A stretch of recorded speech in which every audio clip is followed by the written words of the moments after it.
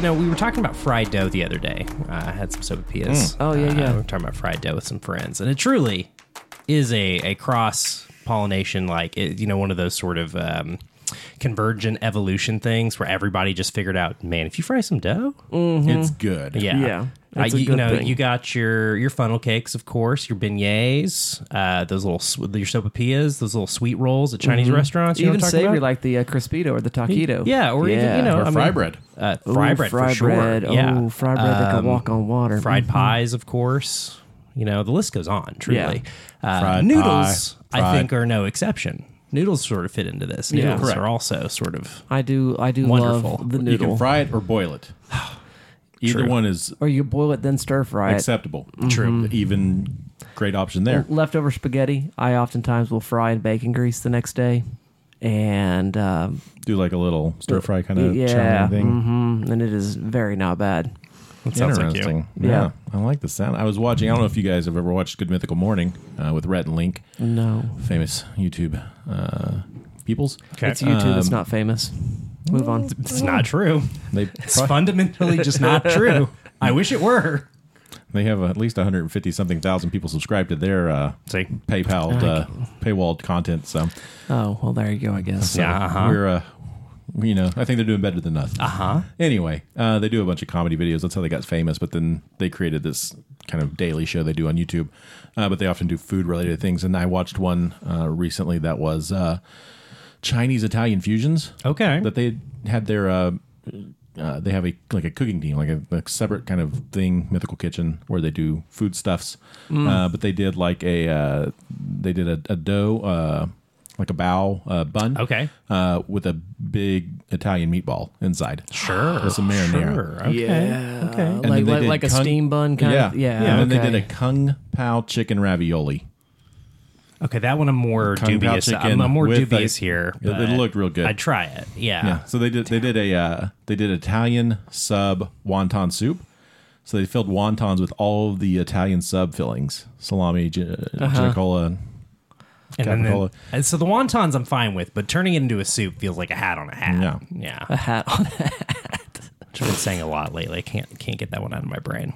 Wow. Well, that sounds like a lot of fun. But hello, everyone, and welcome again to the Good Trash Genrecast. We don't usually talk about food. Instead, we talk about the films you'll never discuss in a film studies course. Today, we continue with our series of coincidences of Coen brothers influenced, and otherwise Tails?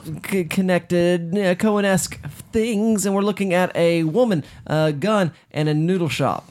Is that? It sounds like a bad joke setup. It does sound like a bad joke setup. Or nationally known as. A Simple Noodle Story. Yeah. I think actually what Dustin said is the international title, and I think A Yep. Simple Noodle Story is like the direct translation of the original title. Yeah, that makes which sense. is much more of a tip of the hat to the original source Well, material. it's simple. Yeah. It is, and I think a better title.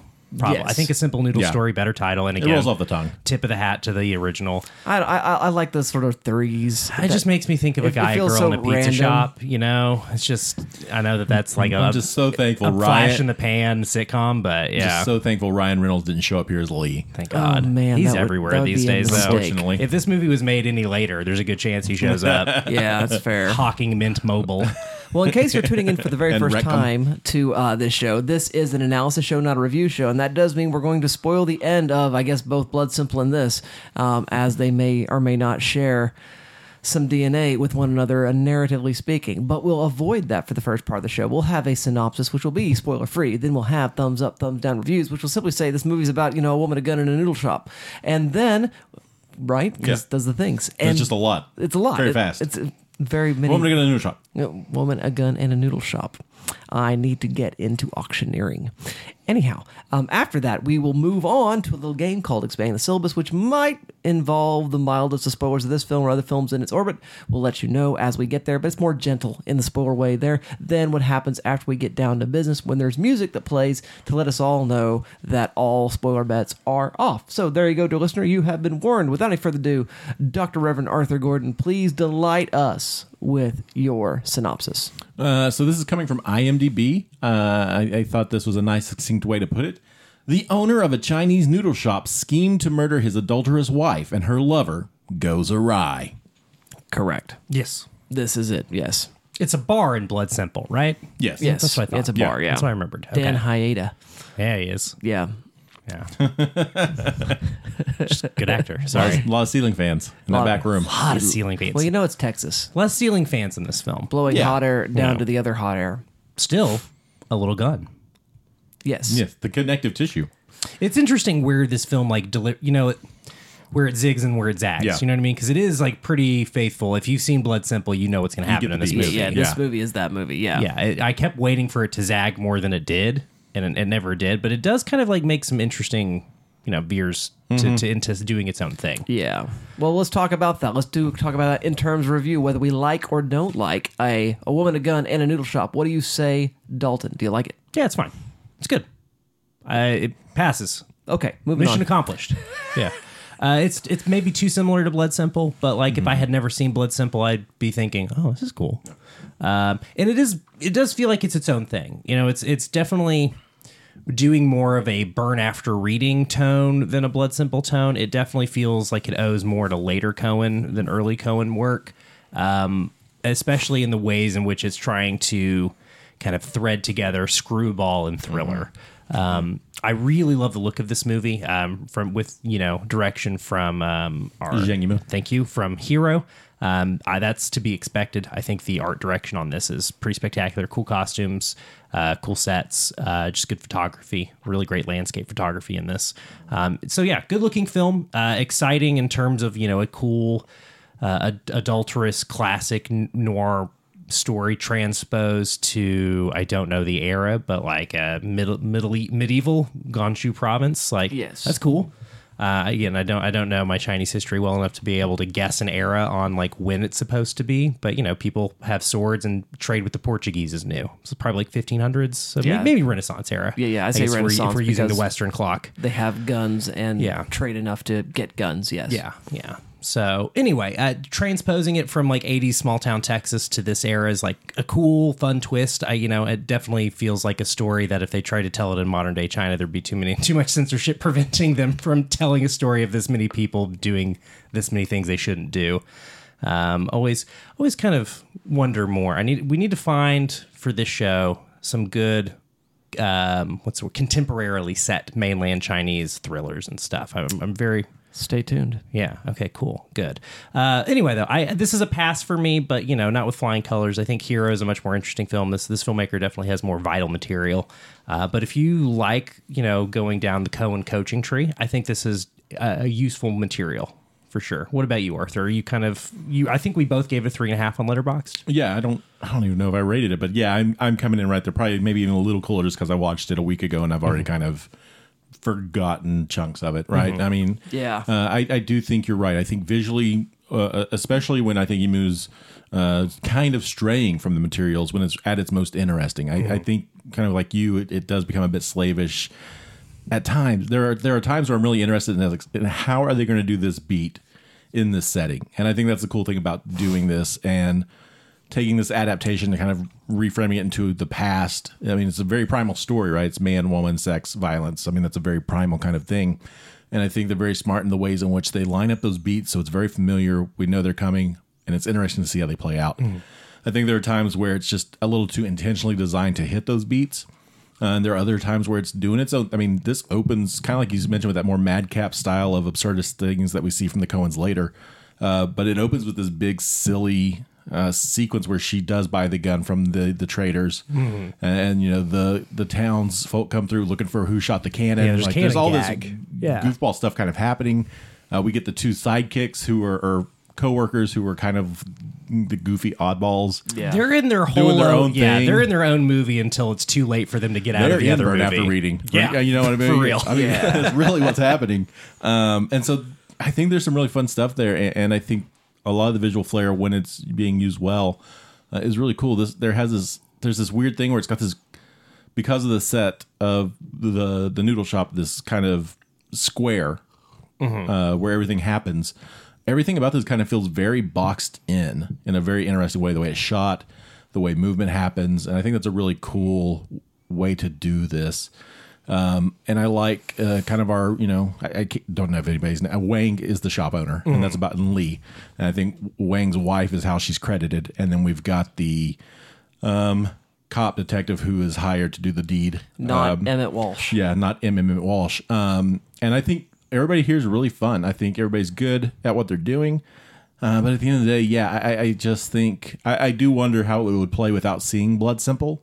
For sure. And I really just kind of wish I think Yimou had stuck more to his flair to kind of do all of it instead of just certain parts of it, and not feeling maybe beheld to hit all of the beats, or hit them in a very similar way. So it's okay. It's good. It's fine. I'm with Dalton. Ni Yan really is credited as Wang's wife.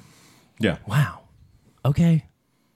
That is wild. Whatever, y'all. Well, Dustin, I didn't make the movie. what did you think? I like it. I think it's a lot of fun because I do like the extra comedy that it adds. We mentioned Emmett Walsh just a minute ago, and I do like him better as the smarmy detective as opposed to this sort of very, very silent, Conniving, plotting, soldier character that we have here. Zhang, I think is his name. And he's a much more conventional sort of like police captain type. I'm just a bad guy doing bad guy things, and he plays everything close to his vest. And there's none of that greasiness that Walsh and had. Walsh is crazy like a fox. Yes, yeah. And this guy's just like, oh, I got a plan and I'll do the stuff. And you go, oh, yeah, well, this is going to work and it's going to be.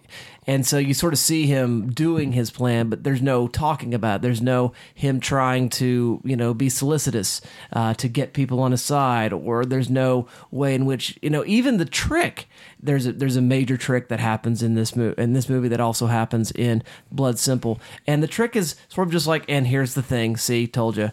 And there's a little bit of negotiation. He just asks for more money. And there's none of that. Just if you want me to do the thing, I'm not going to do the thing unless you pay me more. There's none of that, Papa needs a new pair of shoes kind of stuff that you would get out of an Emmett Walsh. Does that make sense? Yeah. And I really do think that is probably as close as I can say to a miss piece. I will say Kung Fu noodle making is incredible, and I love it. Really cool stuff. Persian sword demonstrations, A lot also of fun. incredible. I'm there for it. And just the that Western Chinese landscape that we get to see that's in that sort of middle section of Crouching Tiger, Hidden Dragon, that Gobi Desert little chunk there. I love that painted desert landscape, and the camera really does a good job of finding that and making good use of it. And I do love the silliness of it. I like how, and I forget what the guy's name is in Blood Simple, our actor or the character name for the guy that's sleeping with the wife. Carl. That sounds right. Carl. We're going to go with Carl. I think he's Lee in this. Just L.I. Lee. Lee. Oh, that's right. But I like how goofball sensitive he is. Yeah. And just the sort of foppishness of that character is really fun. And so there are some choices and some changes that are made. It does seem that Mrs. Wang is doing more to, sort of get her story moving along as opposed to just sort of trying to get away as is the case in Blood Simple. So I do prefer, and again, see how all my reviews just comparison.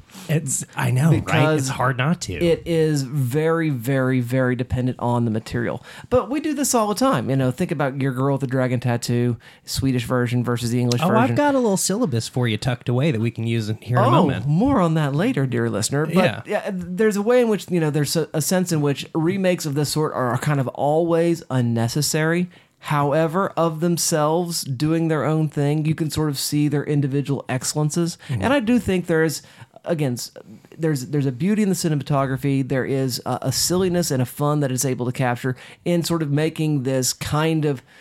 It doesn't come off noirish at all in the same way that Blood Simple does. The view of a woman, a gun in a noodle shop doesn't feel in any sense like a country noir. It feels more like just, this is a madcap plot kind of going madcap everywhere. And that's fine and kind of fun and very enjoyable. I'm glad I watched it. And so it's a good time, but it's not as compelling, I will say, as the Coen's earlier effort. And I think Zhang Yimou would say the same thing. He would also concur that this is a slight kind of in-between movies effort and a real departure for him from his ordinary kind of style and kind of seriousness in his filmmaking. So that all checks out for me. So yeah, like it a lot. So there you go, dear listener. Our feelings are generally pro. We're going to move on to the part of the show, though, where we expand the syllabus, and Arthur's going to tell you what that's all about. Expanding the syllabus is a thought experiment where we deliver on the promise of the premise. And we, the hosts, we're going to assemble academic courses or modules within courses based around the assigned viewing for the week with any adjacent texts, including books, articles, games, music, whatever you like to bring out the themes and ideas in our syllabi. Very good. I like donuts. Can I use donuts? You can. Okay, good. Yeah. The donut's hole in the donut's hole. Yeah. All right. Well, That was the worst Benoit Blanc you've ever heard. I don't know. I had fun with it personally. Arthur, are you prepared? I say, sir. Do you have a syllabus prepared for you? Yeah, I think the thing I really wanted to pick out here is I like the idea of the adaptation out of time. I really like this idea of taking a movie set in what was the modern time, but in the 80s, and transplanting that back in time. I think it's really cool to be able to find a way, again, to be able to hit those beats, find those themes, and make them plausibly fit into a different time setting. Now, I put together this list, and most of these are modern set based off of classic stories. Okay. And have just updated them, right? Which is something and I was having a hard time finding others like this where we flip it. Sure. Because we do this with Shakespeare all the time. Yeah. Yeah. With he's the or big biblical allusions. Yeah. And so it was hard for me to find other modern tales that have been flipped that I could find in my searching. It was also hard to Google search that without just getting a bunch of the best adaptations types of listicles. So anyway, we're going to start with the Shakespeare thing because that's the most noted. But one that I start with here, and this is the one I think may show up on Dalton's list. I don't know, but it's Ron. Kira Kurosawa's Ron. Nice. Yeah. Which is the King Lear, which transplanted, and he makes that in the 80s, right? Yeah, Ron? 85, yeah. And when is it? Is it set after the 1600s or before 1600s? Oh, I'd say it's in the 1600s. So it's kind of similarly set. Very 17th century, yeah. And so I think that's a fun place to start because, again, another tale of kind of power and family and legacy and how that can transplant to different cultures and different times is interesting. And then I went with 10 Things I Hate About You. This is kind of the other common Shakespeare one that gets brought up a lot with the Taming of the Shrew. But be able to set these into the teen comedy genre, I think, is really clever. We would look at the Coens. We'd look at O Brother, Where Art Thou, which is based loosely on the Odyssey. And so taking this Greek myth and setting it in the American South is really interesting, and be able to find those parallels and kind of retain this mythological, fantastical component to it while also doing something really fun and kind of grounded there is interesting. We would look at Clueless, based off of Emma and Jane Austen. Nice. Again, transplanting this very stuffy piece into something very American and very 90s with Lisa Silverstone is a lot of fun. We'd look at She's All That, and we would talk about Pygmalion and George Bernard Shaw and how that a story that's been done a number of times in movies and on TV, just kind of a classic plot line there to take the quote unquote ugly duckling and make her normal. And so I think She's All That's a fun way to look at that. And then we would look at the recent anime Belle, which takes the classic French fairy tale of Beauty and the Beast and updates it for this anime, very technological cyber world of people being online and stuff. And so, and that's one I think is actually a big favorite of one of our friends, Taylor, who talks about quite a bit. And so I think that is another one I would look at and see how can we take these stories that may not seem like they could still work or could still be, and do something really unique with them. You I mentioned think that's where we'd go. Belle, which I haven't seen, but I actually have seen an anime series all the way through more than once. It's called Genkutsu, which is the Count of Monte Cristo. Oh, fun. And but also this sort of high-tech cyber, multi interplanetary kind of worlds, and very, very interesting animation style as well. But yeah, I love that idea. That's really, really fascinating, Arthur. So that's what we would do with it, though. Nice. Very cool. Hey, Dalton, you got a syllabus ready there, buddy? Yeah, and as alluded to, it's not too dissimilar to Arthur's. I'm more interested in this adaptation thing, but strictly international adaptations, a film being copied over from a film from another country. The U.S. loves to do this. Dustin already mentioned Fincher's Girl with the Dragon Tattoo, which was sort of dead on arrival, too expensive, didn't make enough money. Did they really think they were going to get through all three of those books? Try to take another swing at it with a new actor and Lakeith Stanfield. Oh God, what is her name that replaced Rooney Mara from the damn Crown show? Yeah, I like her, but she's on that show about the crowns, and I couldn't care less. There has been a girl who played with fire movie. No, it was the girl No, who they kicked the did. hornet. No, It was based after the Spider's Stieg Web. Larsson's trilogy. Yeah, it's after Stieg's. It's one of the because there's more novels after Stieg's 3. Yeah. Oh, I didn't. Okay. Yeah, it's same with Bond or Sure. anything that became sufficiently big. They have somebody continue it, those sort of, and it's yeah. one of those. It's like the fourth What's one. that character's name? Elizabeth Salander. Yeah. Lisp. Yeah, they come with like Elizabeth Salander novels. Is kind of how they become marketed. yeah. Yeah, Girl with the Spider's Web. Oh. Claire Foy. Claire Foy. Jesus, No. thank you. Wowzers. Yeah, I again, didn't even know that I happened. cannot make space in my brain. Fede Alvarez. Fede Alvarez is the director. That's right. Yeah, another Dead on Arrival film. Might as well not exist. That's too bad. I know that there's some people who kind of like it. But anyway, that's an interesting one. Of course, you let the right one in and Let Me In, another Yeah. notable English language remake. We really got into adapting Scandinavian stuff in the 2010s. Yeah. Kind of a weird era. This sort of predates that, is sort of us getting into remaking, East Asian films, and definitely, why not? Let's play around with Spike Lee's disowned Old Boy and Park Chan-wook's Old Boy, but also Infernal Affairs and The Departed. Taking a deeply Buddhist film and making it a deeply Catholic film, tying in Whitey Bulger, and again, I think when these types of movies are at their best, they use cultural specificity to kind of bring out the themes that are already there and go, okay, well, that's their take on it. Let's make our own take on it. And I wish there were more examples of things like 2013's Unforgiven, which is a remake of 1992's Unforgiven set in the Meiji era, starring Ken Watanabe. Yes. What? From Korean Japanese director Lee Sang-il. Yeah, that I think sounds we should great. talk about it on the show at some point. Yeah. But anyway, they did a Unforgiven set in Meiji, Japan. Yeah. And that sounds sick, Man, that sounds like a whole marathon right there. right? This, but in Asia. Yes. Exactly. Okay, So, and very again, cool. the Hollywood loves to do this, and that would probably be a big focus of the class. But with more research time, I think we could find more examples of American films being adapted Yeah, I know elsewhere. there's. I don't remember if it's. I want to say it's maybe Japan or China. There is an international adaptation of What Women Want.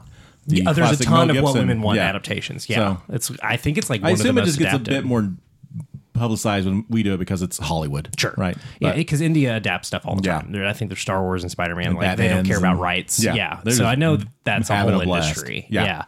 But I definitely this is fertile ground, and I think it is an interesting path to take in trying to find a story. Is trying to take one culture's spin on a story and transplant it. And again, some of these are more successful than others, but I think they're all interesting, if nothing else. Dustin, how would you teach a gun, a girl, and a noodle shop? I think I would do it in a film history class, maybe in a world cinema history class, or maybe in a just a more general kind of history course, and talk about the various generations of Chinese filmmaking. There's this Zhang Yimou is an example of fifth generation Chinese filmmaking, which comes directly after the fourth generation, because that's how numbers work. All right, I'd forgotten. I'm very observant right there. And the fourth generation is the generation that makes films under the thumb of the Maoist Cultural Revolution, where there's sort of really heavy censorship and real sort of ideological police at work to see that the films take on a very, very specific kind of shape and form and support particular kinds of ideologies, which gave rise, as the Cultural Revolution began to crumble, what's called the Scar dramas. And the Scar dramas are talking about the drama of censorship.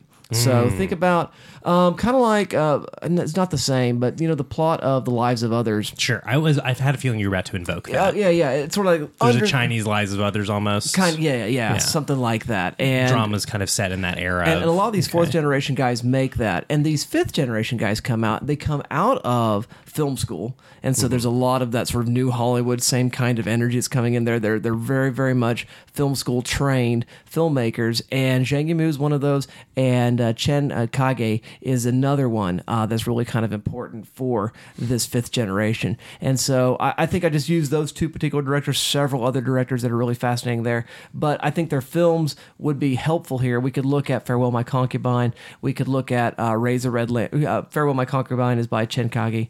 And then we could look at Razor Red Lantern and Red Sorghum. Kage's also got a film called Yellow Earth, which is really quite good. And these films are are, again, in some ways breaking forth from some of the shackles of that censorship and also sort of meditating on some of the same kinds of ideas as well. But all of that sort of gives rise to the sort of nexus of this cultural moment. And then once the 90s roll around, of course, Jimmy was making movies like Hero, which is one of my favorite movies of all time. But this film, I think, is really fascinating because it is very much like I have influence from the West, and I am sort of very much flagging that Western influence. And you see that the Coens and Scorsese and some of these other filmmakers are really, really influential from America, especially on these filmmakers, and they're no longer hiding it. And so part of, I think, the politics of the film existing in the first place is here is a beat for beat plot of a Western film done in our culture, because there is interplay between the culture, sort of making a global community kind of argument just by existing as a film. And so I think that would be an interesting way to situate a woman, a gun, and a noodle shop. I have to think what the list is every time I say the name of this movie. Hey, it's part of why I've said a simple noodle story a couple times. I refuse. But I think that's a way to talk about that. By the way, there is a sixth generation as well already. Okay. G.I. Janki is sort of one of the major sort of workers there. The World is an incredible little movie from him. He's very, very well known. He's in some documentary film as well, or a quasi-documentary film that's been pretty fascinating. And then Bygone is another sort of up-and-coming kind of guy. I guess he might even count as he'd be young if he's sixth, if he's not seventh. I think they're going to have to give up this generation's label at some point. Probably. But this is where we are right now in that little bit of Chinese. Do you know at all where these sort of ultra nationalistic blockbuster action movies that they're making that are kind of like turning into worldwide phenomenons? Do you know much about where those fit into this sort of? They would still be with. I mean, the generations is just timestamps. That's kind of what I figured, right? Yeah, I didn't think it had any like larger like formal sort of stamp. No, I mean you generally sort of apply those to these more independent, more sort of singular kind of voices. But I'm thinking, Great Wall. If memory serves, Great Wall was directed. Oh man, I want to look it up. I know, and there's like two that I'm from like recent years that I'm trying to think of that I can't remember the titles of. One's like got a sequel. It's like Lone Wolf Squad or something like that. And there's like two of them. Redcliffe and Great Wall are both directed by the same guy, I want to say. And the ones I'm thinking of are more like Zhang Yimou. Yeah, they are Zhang Yimou. It is Zhang Yimou. Yeah, who also did this and who Hero. also did this. So yeah, Nice. Who did Great Wall and what was the other one you said? Redcliffe. Redcliffe. Okay, yeah, and so a number of these huge, like very, very Western kind of blockbusters are making this stuff as well, and then they're making Shadow and House of Flying Daggers and all that stuff as well. So it's a wild time. I'm glad that you found that real quick, because I was always shocked and surprised because Redcliffe and Great Wall don't seem to be the same kind of thing for this kind of filmmaker. Well, I mean, yeah, the funny thing about Great Wall when it came out, everybody just immediately said white savior narrative at the marketing, and no one really realized, oh, this is a huge Chinese production that they just brought Matt Damon into. Yeah. We got Matt Damon because we want Americans to come see this movie. Yeah. We're just but it's very much a just like when we huge plug Chinese production. Chinese stars into American the Meg, stories. which the Meg was highly designed to be a big player in China. Yeah. So you bring in an A-list Chinese star, Black Hat, and another one which didn't pan out as well. But But it's a big dumb ball of fun too, though. It's a really, really good time. Great Wall is. Great Wall. We'll probably do it on the show someday. Yeah, I think it'd be a blast. That would make sense. It's Starship Troopers, in the medieval period. Because there's like monsters raiding the wall, right? Or Right, something. yeah. Yeah, I'm in. Here for it. Cool. And Matt Damon. And Matt Damon. I love him. Sure. Isn't Cusack also in that, or is that a different movie? I'm not aware of a Cusack. Okay, This has different Matt movie. Damon, Pedro Pascal, Willem Dafoe. Okay. Defoe's the old Andy elder Lau, statesman. That's man. Andy Lau's in it? Okay. Yeah. Great. All right. Well, I guess I guess it's time to get down to business. It's business. It's business time. I know what you're trying to say. You're trying to say it's time for business. It's business time. Ooh, it's business. It's business. I mean, we could keep talking about the Great Wall. We could, which is Or these stupid movies. If anybody listening knows what I'm talking about, please let us know. Yeah. It's driving me crazy. There's like another one that's like about the lake or the South China Sea or something. I can see the poster in my mind. It's got like a battleship on it. But it was like the highest grossing movie of 21 for a little bit. It globally, I mean. But there were like two. The Battle at Lake Chingling. There it is. Thank God. And that one's yeah, if you look at the worldwide grosses over the last few years, there's always a Chinese entry usually. Yeah, There's top that 10. space Making one, I think, tons as of well. cash, yeah. but this one's like I think based on a Korean War moment where the Red Army turned back the U.S. Army or something. This one was kind of a big deal. It was part of like the centennial or the 50th anniversary. So I looked it up one time because I think it came up on another syllabus. But this is all worth talking about because we are talking about mainland Chinese cinema, Right, Which is different from than Hong Kong. Yeah, Right. hey, there we go. Our guy Wong Kar-wai. Who else? Who are some other big HK filmmakers? Johnny To. Well, I mean, Johnny To's Hong Kong, right? He's not Johnny mainland. To's, yeah. I always forget if he's Hong Kong or mainland. Well, and I was thinking, we also, the way in which we combine Hong Kong and Taiwan, they sort of share the same kind of independence. So Ang Lee comes to mind in that conversation. And there's a weird kind of cross-pollination that comes on between those two different sets of filmmakers. This is the film of, I was going to say Angela Mao, and that's not who I mean. I mean... She just won the Academy Award. Oh, Michelle Yeoh. Michelle Yeoh. Good Lord, my brain just absolutely was not going to Not happening for pull you up today. the information No, it's today. okay. But yeah, this is that cinema, and this is mainland Chinese, and this is just a very, very different bird here. And so with that, there is more of that party control, and that is it's just a different animal. And so it's just interesting. To think about. Let's talk about the movie itself and what we can sort of pull analytically from. Let's talk adaptation. We've Okay. already started doing some comparisons, so I think it's interesting to start noting where it deviates. One of the big deviations is that kind of madcap comedy burn after reading thing that it does with the two side characters who replace our bartender from Blood Simple, where he is just kind of there, stays out of everybody's way, and just wants to do his job. Here, they are very actively trying to get Wang's safe open so that they can get paid for not getting wages. funds. Yeah. money that they are owed. Yes. But yeah, they have this whole kind of caper going on secondary as a B plot that you're right, just doesn't really exist within Blood Simple I can't really think of any. No. Yeah, I can't even think of like a sort of similar B plot. It really is its own thing. And, ends in the death of that one character. Yeah. Quite violently. Like Yeah. maybe Yeah. the most violent death in the movie. Very kind of troubling. Yeah.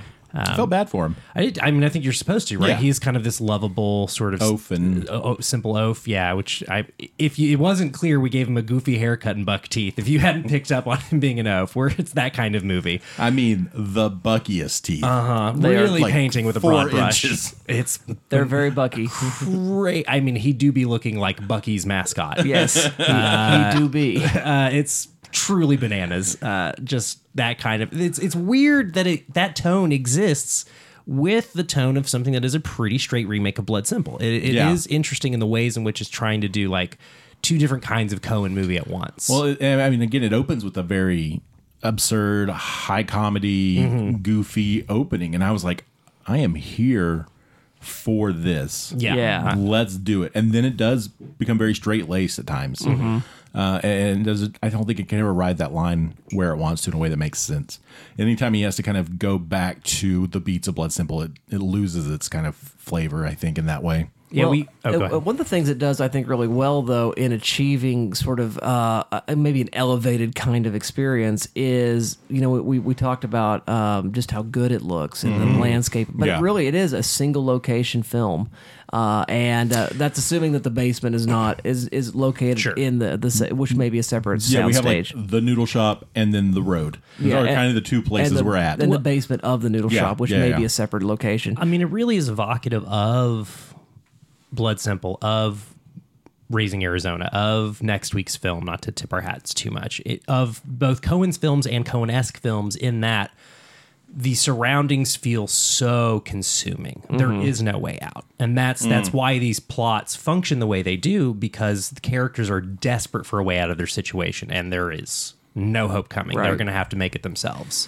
Yeah. But I was going to say, despite its sort of cheapness in that sense, and sort of limited location, limited cast and whatnot as a film, it is gorgeously set decorated Oh, yeah. and It's costumed. beautiful. Yeah. And again, this is where sort of Zhang Yimou comes in as, I am a filmmaker and I do this kind of, this kind of work. And even though this is kind of a fun joke of a movie, just, it's a good time, we'll do this thing, that seems to be the logic behind the production of a film like this. They're not sloughing anywhere along. It's like, yeah, we can do this for cheap by filming all here and doing it in a couple weeks or whatever, but we're going to definitely get the costuming department out, and we're going to make some great stuff here, and we're going to choreograph some incredible scenes for this either noodle kung fu or actual fighting kung fu. And man, I just love that about doing one of those kind of weekend kind of movies. I think a lot about the sort of you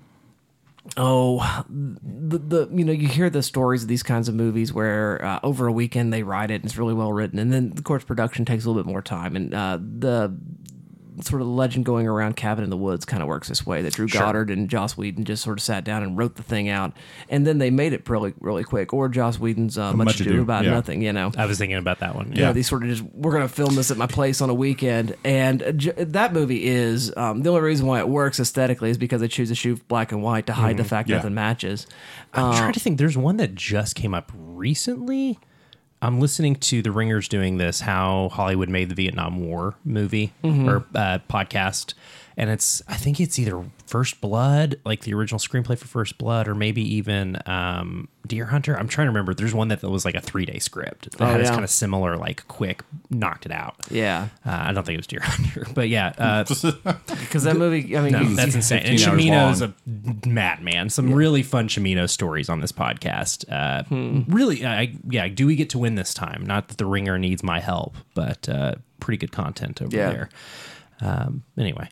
But this movie is one of those kinds of movies, and yet, despite that sort of production thing, it feels like it's more effort put into than you would experience in a Much Ado or something like that. Yeah, to make sense. I mean, they've got these really cool shots towards the climax of the film where the police captain's shooting arrows into the noodle shop. It's like, what this moment could really use? We shot a freaking arrow through a water bladder. Wouldn't that be sick? We just blew up a canteen. Wouldn't that be cool? How about some pottery? Wouldn't we made that explode? It's like, yeah, that would be sick. It would be Please sick. do that. Let's do it in slow motion. Yeah, exactly. Do it twice. You're right though that it's the money's on screen, right? It doesn't feel slapdash, even if it is sort of a kind of a loose experiment of a film. There's also some big characterization shifts, I think, especially with who is credited as Wang's wife here.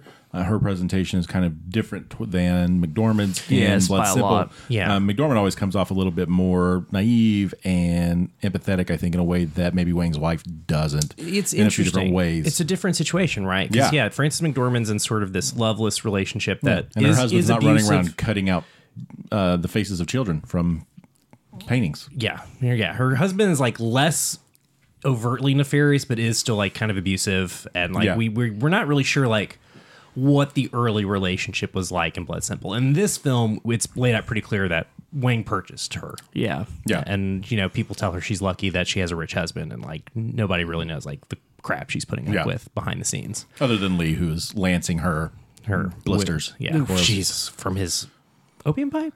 Maybe. Yeah. There's an opium pipe that's the lighter. It's huge and long, and I associate that with the smoking of opium. I don't know about tobacco consumption in China. I'm dumb. It is everything I know is from film.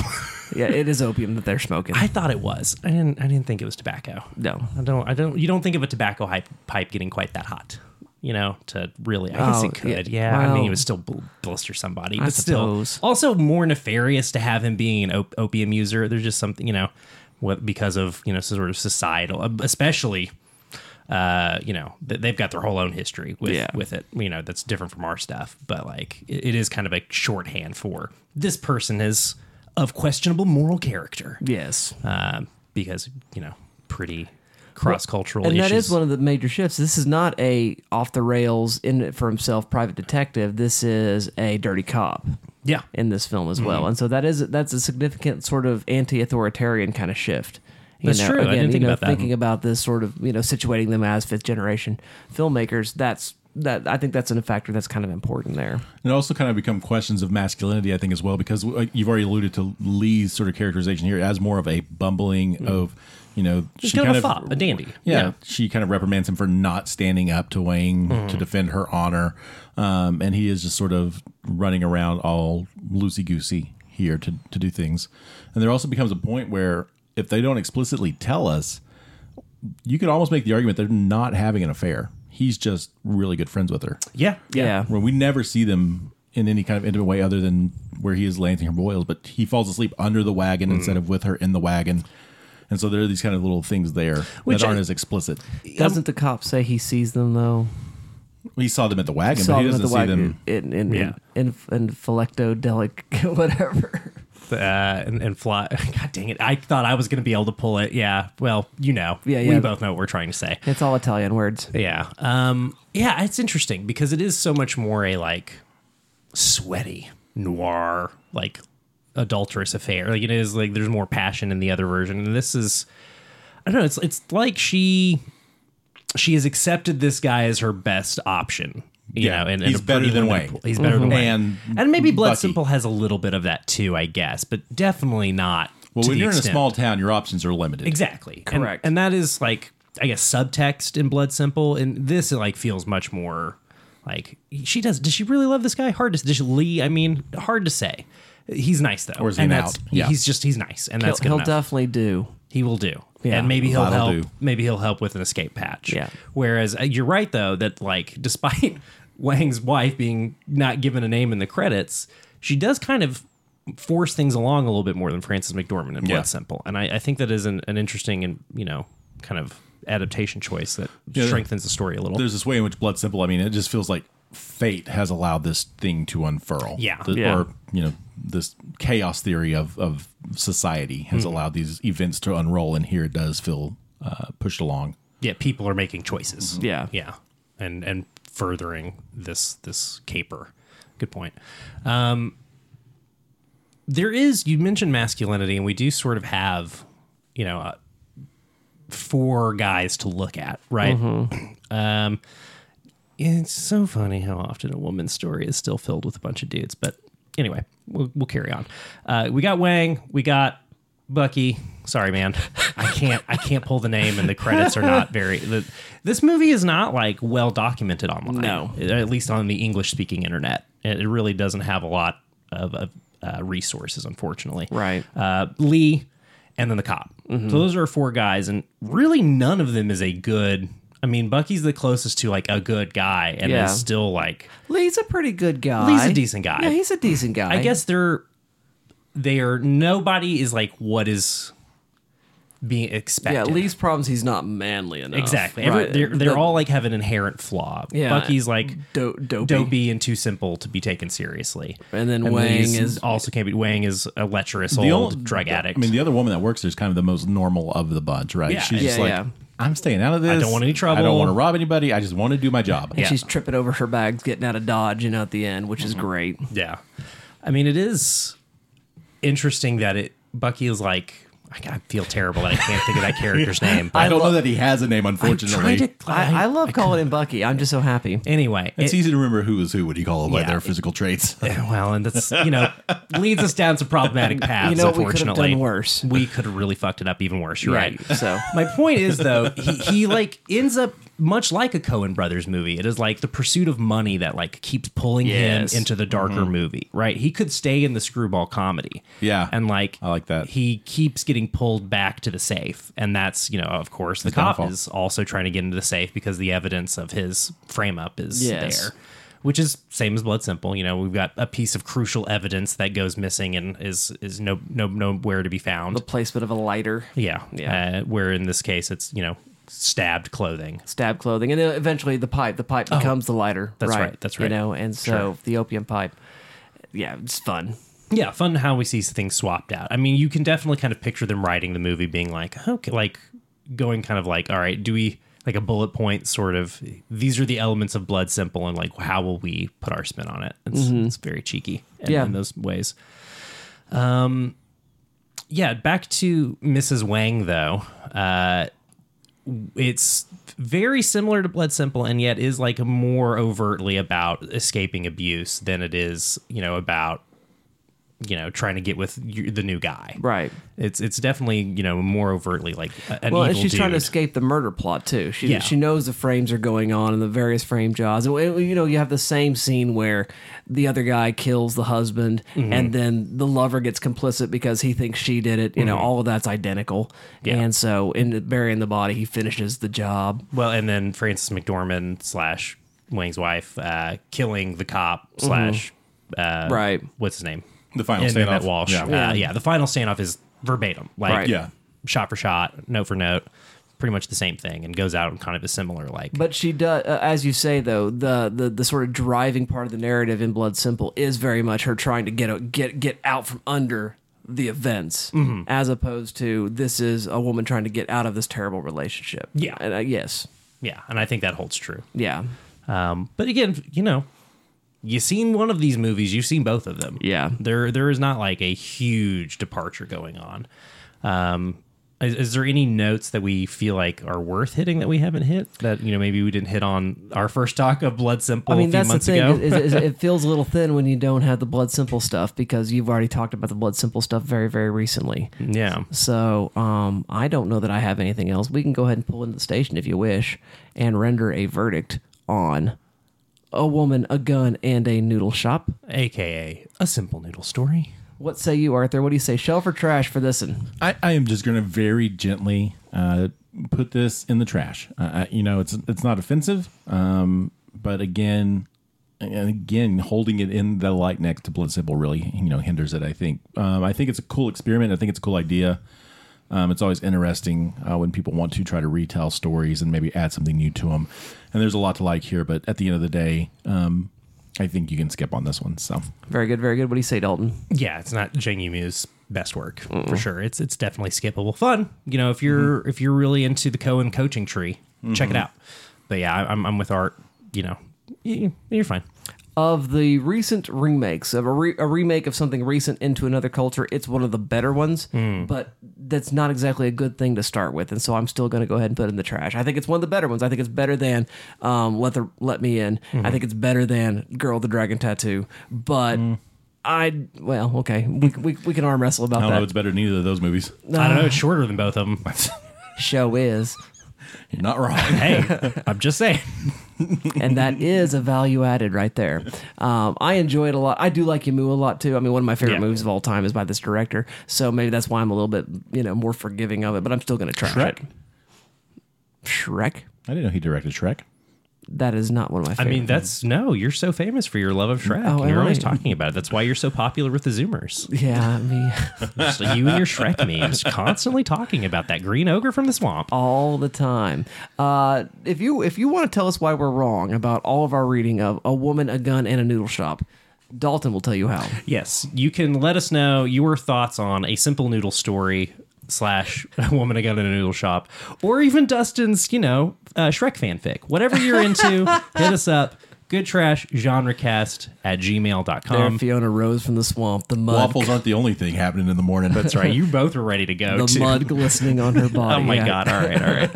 Let's Okay. don't get. What else? We're on socials at Good Trash Media.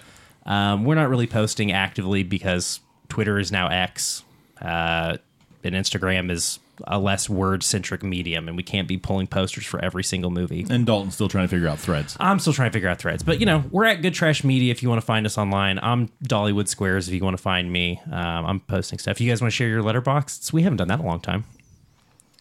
I'm I just, I sprung that on you. Sorry. I am at the Arthur Gordon over on Letterboxd. I think you're just Dustin Sells on Letterboxd. I think it's what I am. Yeah, I can't. I'm. Yeah, I think I'm just Dustin Sells. I can't even find out where it is.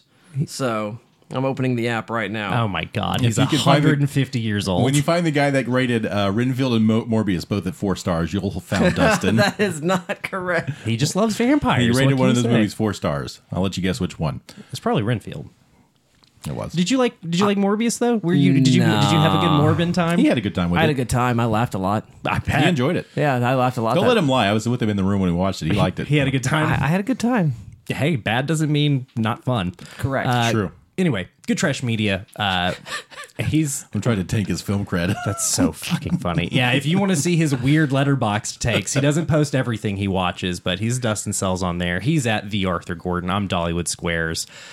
Find us over on Letterboxd and on all the bullshit. Last but certainly not least, you can help support this show, keep the lights on over at patreon.com/GTM. We just got a brand new patron in the form of Brady.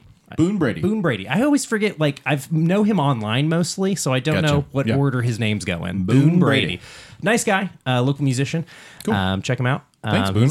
Yeah, I'm glad you like the show, man. Thank you. Thank you Welcome. for the money, and welcome to the flock. Will he be picking a film for us at any point? He will not be. He will not. As of right now. Will we be sending him a film? I don't know. I That's don't okay. think so. All right, that's fine. But it's okay. Those are the things. That's okay. He's complimented our sound. And that's, hey, Thanks and for that's that. all thanks to patrons like you, Boone Brady, and Keithan, and Brigham, and whoever else is listening Taylor right now. and Taylor, everybody. That's right. Yeah, both of you. There are more. There are literally tens of them. Hey, we are the 175th most popular movie podcast in Finland. I haven't been getting chartable updates, so I don't know if that still holds true or not. No, probably not. and it's this sort of loose banter that gives us that high rating. You know, I'm it's this certain. sort of like homey This is feel. what people came for. Exactly. They want that behind the scenes look. We're not keeping a tight ship over here. It's kind of a leaky dinghy, in fact, but we're having a great time. That's what they called Dustin in high school. That's right. It's, oddly enough, that's what they called me in college. I had to take penicillin shots. Good trash media on the socials. Patreon.com/GTM. That's what you need to know. Next week, we continue a series of coincidences. Am I wrong, Arthur? Ooh, you are not. The snowy small town setting familiar to the Coens lead us to the small fishing town in New England when we take on Blow the Man Down.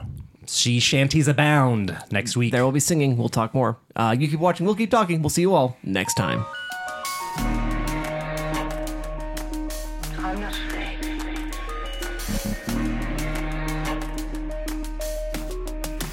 I'm afraid.